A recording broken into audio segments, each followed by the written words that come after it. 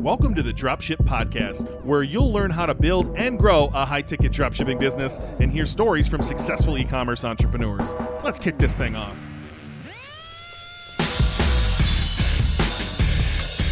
Here we are again with Tactical Tuesdays on the Dropship Podcast. And today we're answering the question, what is high-ticket dropshipping? So in our last episode, we talked about, the basic dropshipping method, what it is. It's a method of fulfillment, which is basically just means that when you make a sale on your e-commerce site, the product gets shipped to the customer from your partner, which is your supplier, rather than from your own warehouse. But there, as we mentioned in that episode, there are different ways of doing dropshipping even. And in this episode, we're going to talk about the way that we started. Both Ben and I started, 7 years ago, roughly, which is the way that we really love and the way that we've had a lot of success. So high-ticket dropshipping, Ben, what is it? What is different about high-ticket dropshipping? Yeah, so when we defined dropshipping on the last episode, just to help you understand the method of fulfillment, and we mentioned a few others. Some people dropship on Amazon, dropship on eBay. Likely you've heard of AliExpress dropshipping, which again is dropshipping relatively cheap tchotchkes from AliExpress. High ticket is probably exactly what you're thinking in your head right now. It's high-priced items, right? But these are typically from local suppliers.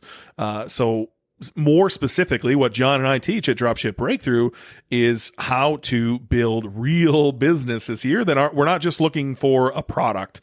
And so high ticket is where we hone in. We want to sell expensive products. And that's really the main difference between probably everything else you've ever found on the internet and what John and I teach, high ticket dropshipping.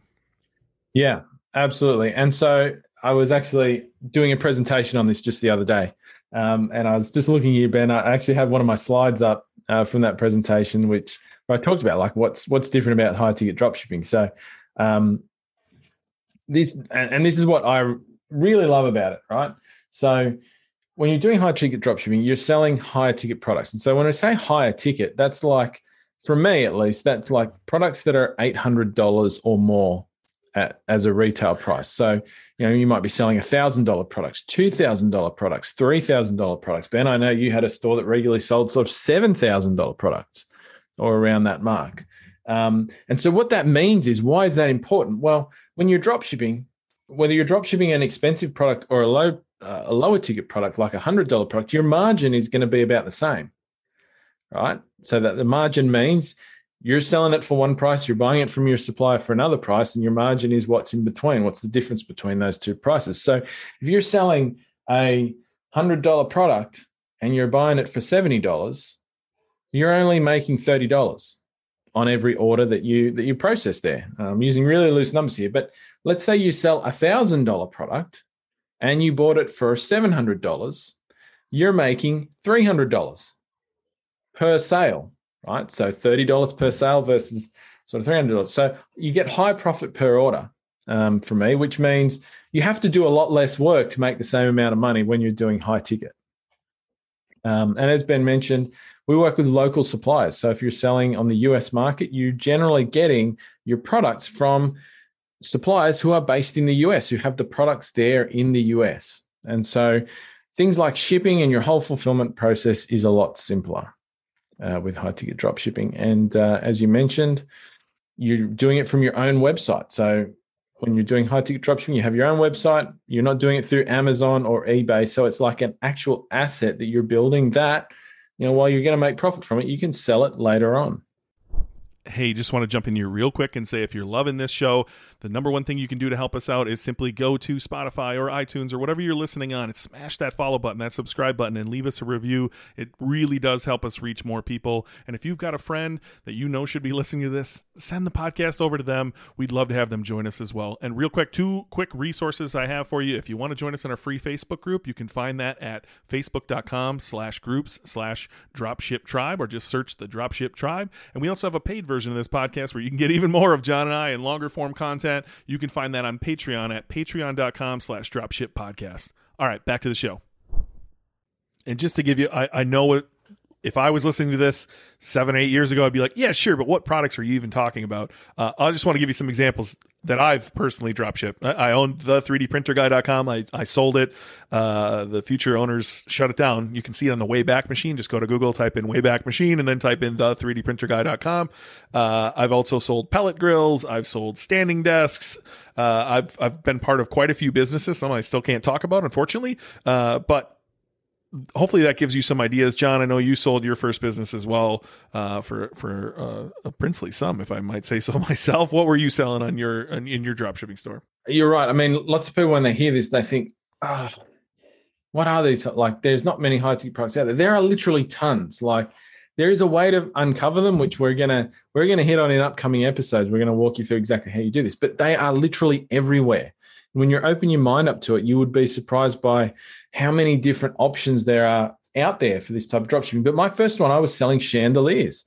So lights that hang off the ceiling, pendant lights, outdoor lights, all sorts of lighting on a website, which you can go to still. It's still online. As Ben mentioned, I did sell it some years ago now, chicchandeliers.com.au. It's still there. I believe it still has my face on the About Us page even though I don't own it anymore. But so that was just selling lights that people would buy to put in their homes. If they're building a new house or renovating a house, or businesses, we're often selling to businesses who needed lighting for their business. And since then, I've sold all sorts of things. Hardtop gazebos for people's backyards that come flat packed. They cost like $3,000. People put them up in their backyard. They sit under them, in summer and things like that. Things like infrared saunas. Like, there are so many different things out there that you can sell. That steam showers, all sorts of weird stuff out there. Air purifiers. These are all things that I've marketed and sold online in the high ticket space. I could literally list off hundreds and hundreds if we had the time. Look, we're going to dive into this in later episodes. We're also going to use one of our episodes on our paid podcast to dice that up to explain this to you, which you can get for free. It's $5 for every new episode we put out, but you can get for free. Find the link at in the show notes here or at dropshippodcast.com.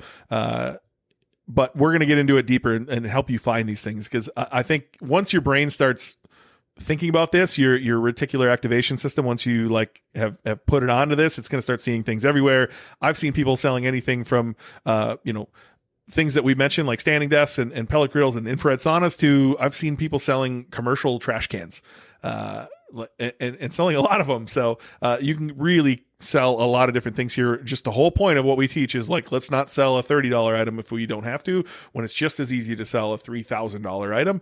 And that might be shocking to you if you're at the very, very beginning of your journey, but I promise you the marketing is the same.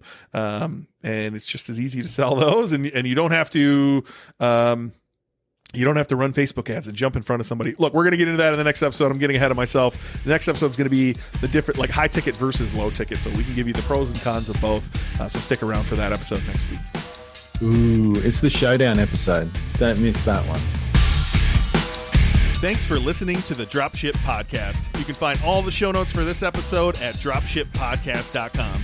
And if you're ready to take the next step in your dropshipping journey, we invite you to join us inside Dropship Breakthrough, where John and I will walk you through step by step in starting your own high-ticket dropshipping e-commerce business. But that's not all. Dropship Breakthrough will also teach you everything you'll need to know to grow your business and take it to the next level.